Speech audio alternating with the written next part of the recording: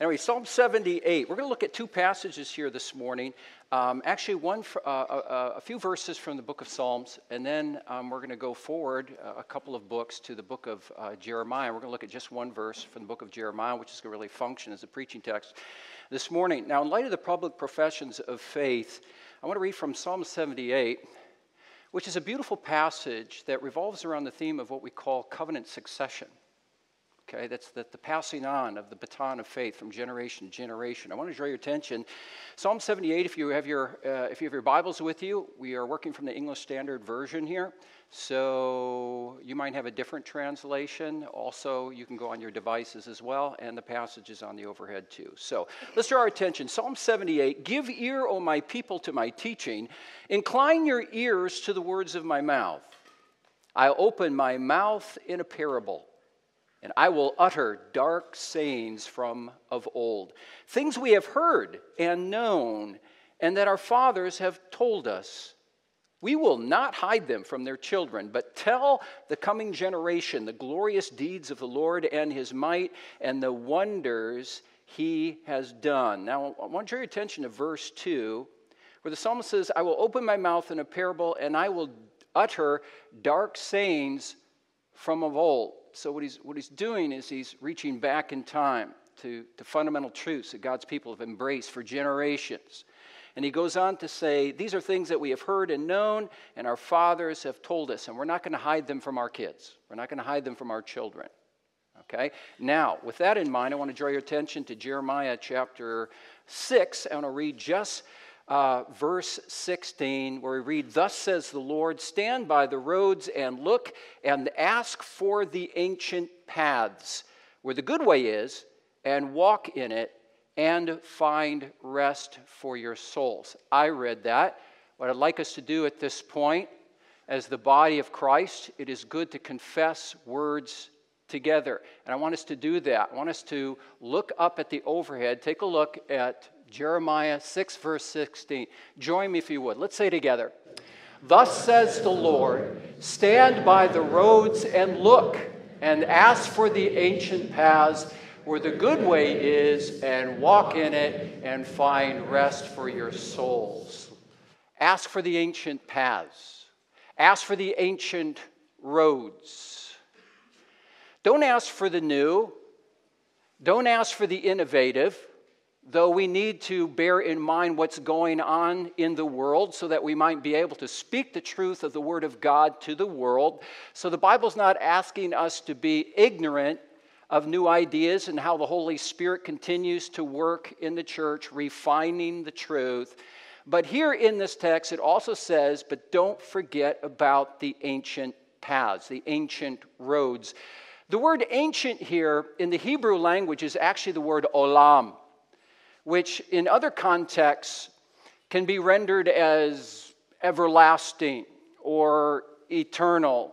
And in this case, in this context, it's just referring to that which has been around for a while, that which is old, that which is worn and tested and proven to be the good way, as the text puts it, the ancient paths, the ancient paths. I think sometimes people on the outside, they maybe look at Pathway and go, "Oh, you're just into the innovative." We're into the ancient. In fact, the church in the best of times never forgets the past, never forgets what has gone on before. We have to admit that because that's what the Bible tells us to do. We need to actually ask for, not just look for, but we need to ask. We need to ask for the ancient paths. So what I want to do here this morning is, in light of the professions of faith, though preaching is for everyone, young and old, I want to focus this text and the preaching of this text especially among those who are what we call the Generation Ys and Zs. That is, the millennials and the Generation Zs, which are usually around ages 15 to 25, maybe late 20s. So especially those in your teens and 20s, I want you to listen up. Because you are at a stage in your life where you are trying to discover your way, where you're trying to find your way in the world and the kind of paths that you're going to walk in the world. And there are many paths, as we're going to see from this text. Many paths you can walk. But as you seek those paths and you want to walk those paths, what our text is telling us is don't discard your heritage. Don't discard the ancient paths. And why is that? Because the text of Scripture this morning tells you because that's where the good way is. That's where the living way is. And that's the way that, as you follow the path, is going to, in a world of chaos and anxiety, is going to bring you to a resting place. Okay? Now, when you take a look very quickly, for the sake of time, when you look at the historical context here, it happens during the days of what we call the prophet Jeremiah. And during the days of the prophet Jeremiah, the people of God, our spiritual ancestors, were not walking in the ancient paths.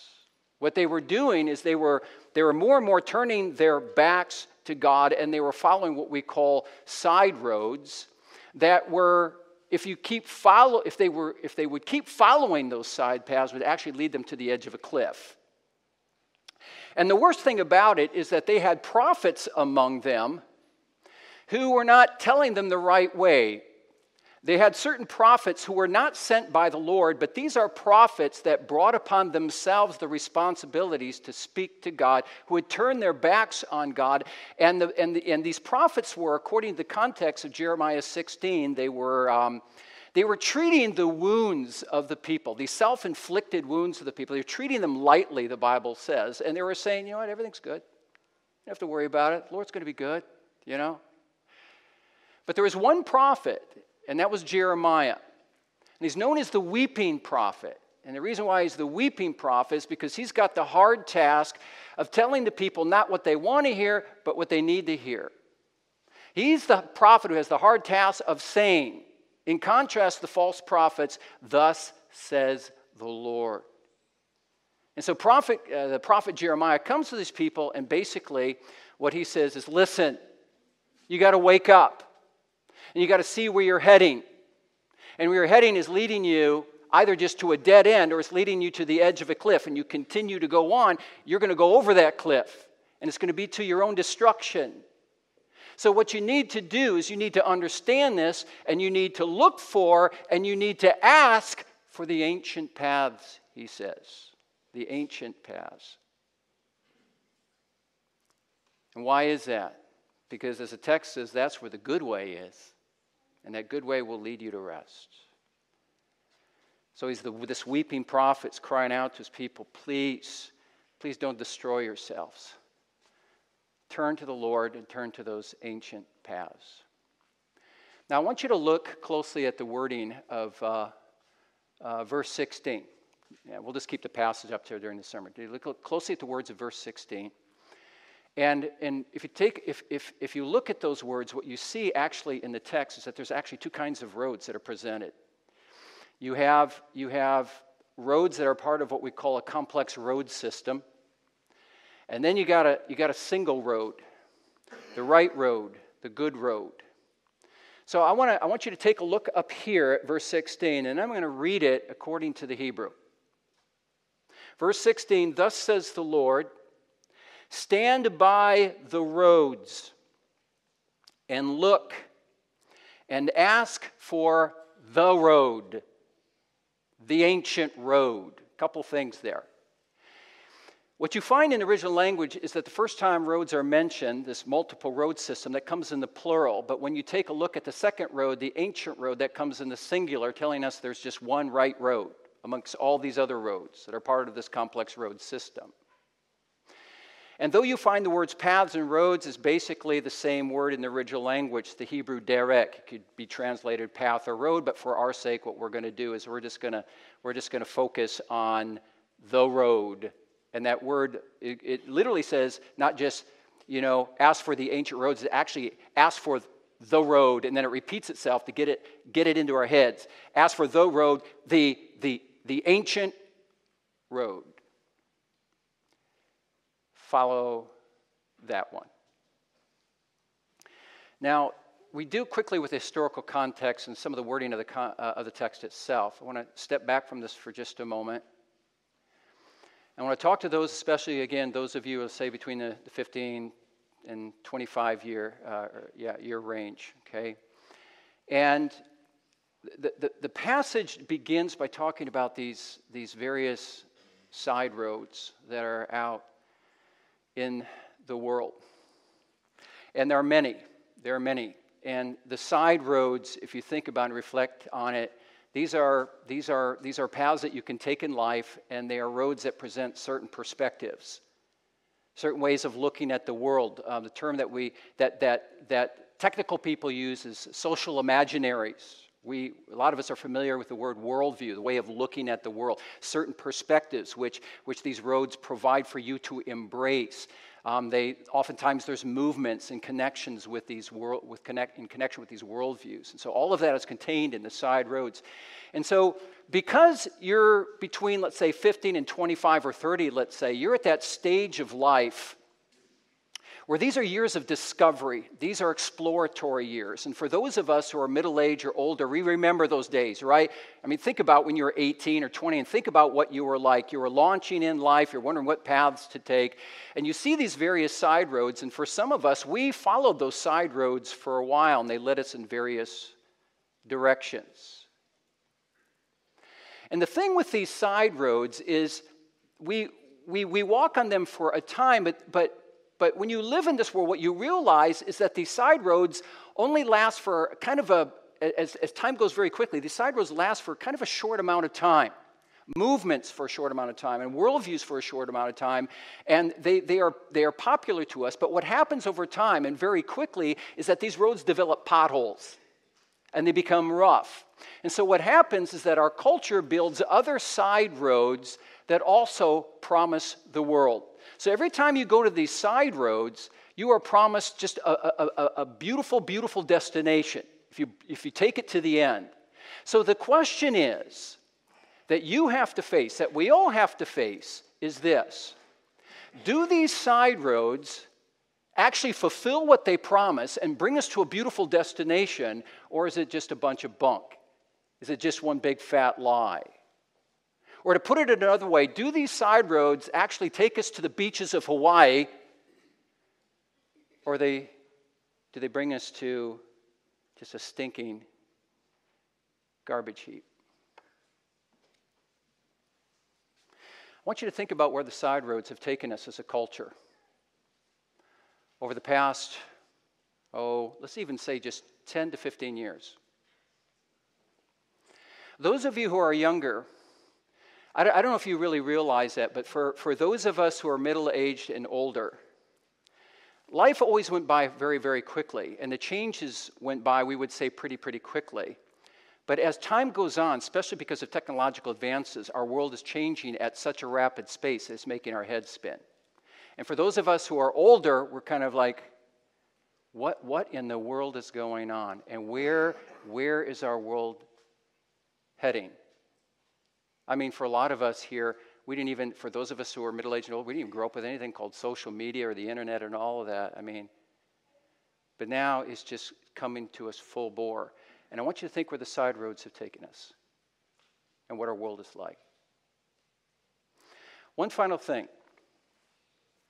I want you to use your imagination this morning. And I'll try to be relatively brief with this. Let's say you're around 18 to 22 years old, and just imagine this. Imagine you go back in time. Let's imagine you go back to the year 1953. You're going back 70 years, and let's say that you are asked, as a person who's gone back in time, you are asked to speak to a large gathering of people, maybe 500-600 people, 1953, at a large Ontario church. Let's just even say it's a Canadian Reformed church, and it's filled with post-war immigrants. And that place is packed out. And try to imagine the clothes that they're wearing. These are people trying to learn the language of a new land, trying to learn the culture and all of that. And let's say you get up to the point, say it's a Friday night, you get up to this podium like this one here, and you have a large microphone, and you are addressing these people in this newly built, very large church. And you begin to speak to them about what it's like and what the world is like in this year, 2023. And you begin by describing the reality of government-sanctioned same-sex marriage and abortions and transgenderism and drag shows and mixed pronouns and so forth, the details of which I will not get into here for the sake of our younger years, for those of here who are younger. But you bring these things to the people, and you bring them in great detail. And then you go on to say this. In 2023, many people will simply question what it means to be a human being. What does it mean to be human? What is sex? What is gender? What is biology? The occult will be increasingly popular, you tell the crowd.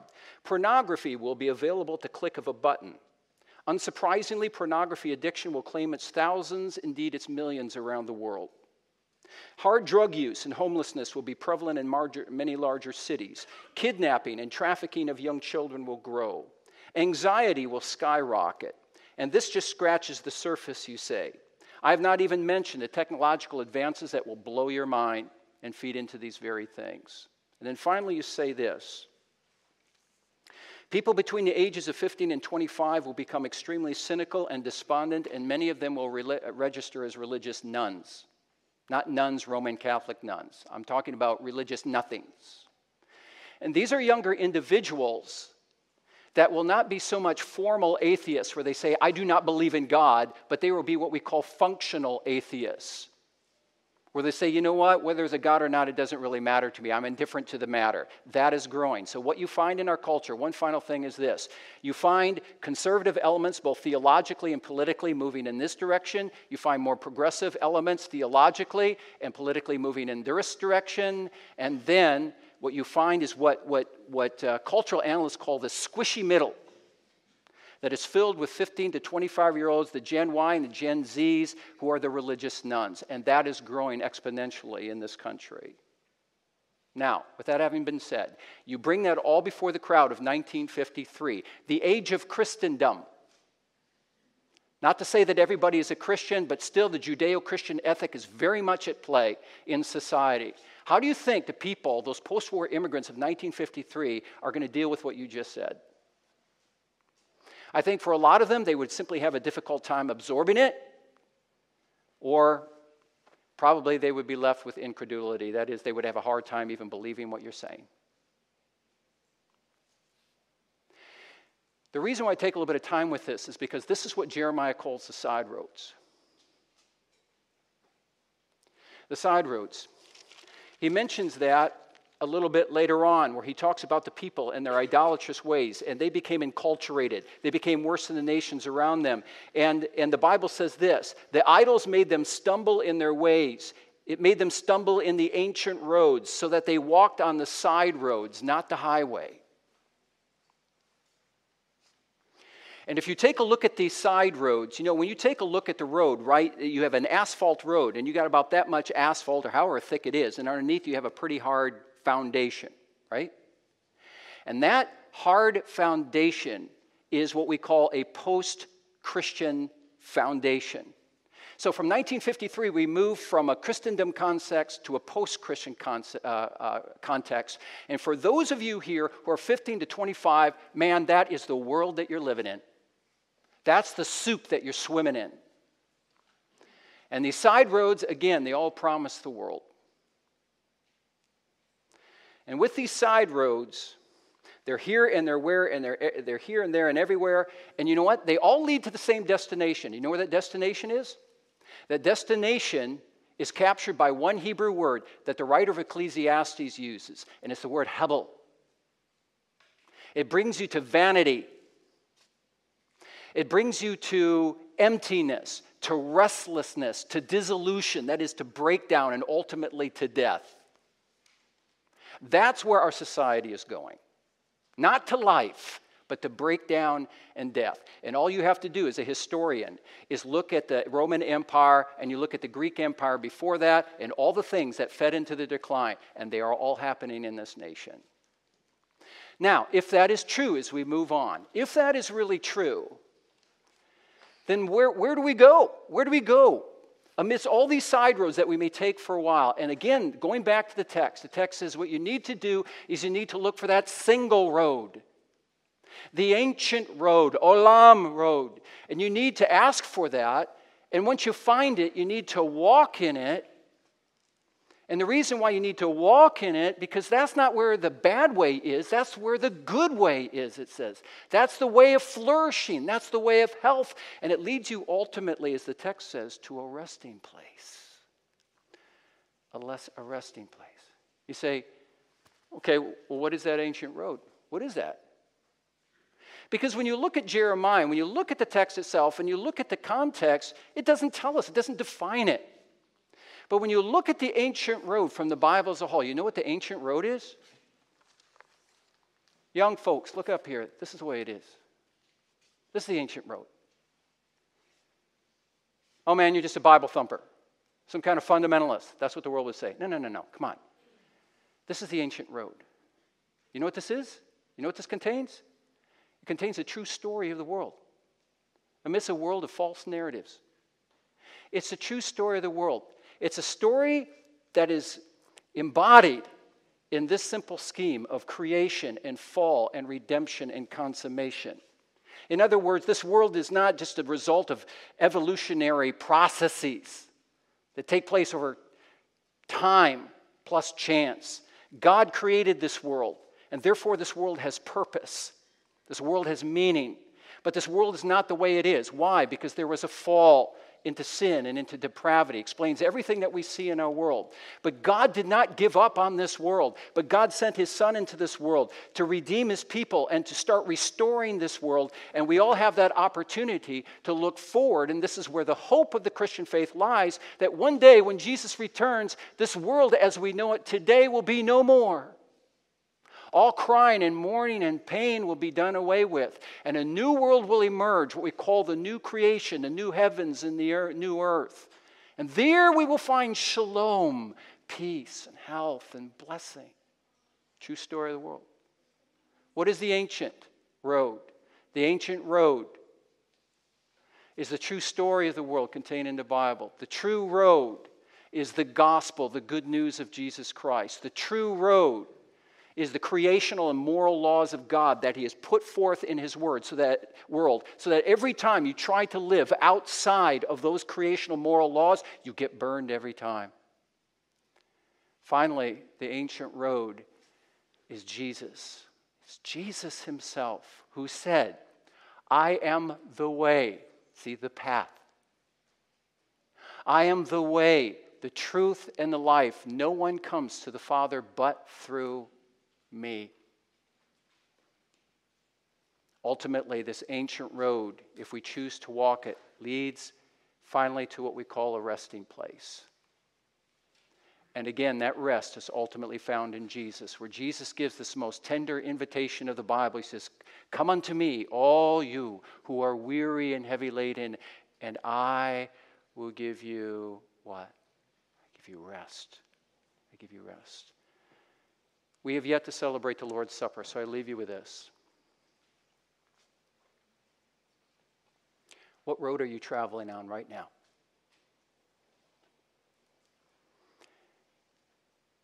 Maybe you're a guest here this morning, first time you've been at Pathway, and maybe for some reason you grew up in a broken family or didn't grow up in a church context, but you are here. You are here. What road are you traveling on right now? Where's it leading you? Is it a road that leads home? Is it a road that leads home? Or is it a road that is leaving you empty, far from God? Is it a road that leads to the Father's house, or is it a road that the prodigal son took in the Bible that led him where ultimately? Led him to a pigsty. Until he came to his senses and said, I can't do this anymore, and he returned to his Father's house. What road are you traveling on right now? I will tell you this, that there are, not every one of us, but a number of us who are middle-aged and who are a bit older, who took those side roads for a while. Yeah, we were exploratory, and we walked those side roads for a while. But you know what it left us with? It left us with a lot of blisters on our feet, and it left us with a lot of bad memories, and put us in a bad place. But by the grace of God, he touched our lives. He changed our hearts. And we started to do what the prophet Jeremiah says here. We started to walk on that ancient road. And we found out that that was the good way. And it led us to a resting place. It led us to Jesus. It led us back into the church. It led us eventually here to this place called Pathway Christian Church. And ultimately, the resting place is found here this morning in what we call the Lord's Supper. For it is here where we get to see the gospel. Not just hear, but we get to see it. And what is that good news gospel? That Jesus Christ has came into the world to pay for the sins of those who walk those side roads, and for those who trust themselves to Him by repentance and faith. They have the good way. They have a life of flourishing, and most of all, they have eternal life. My friends, all of that is embodied right here in the table that we're going to celebrate in just a moment. Before we do, please join me, if you would, in prayer.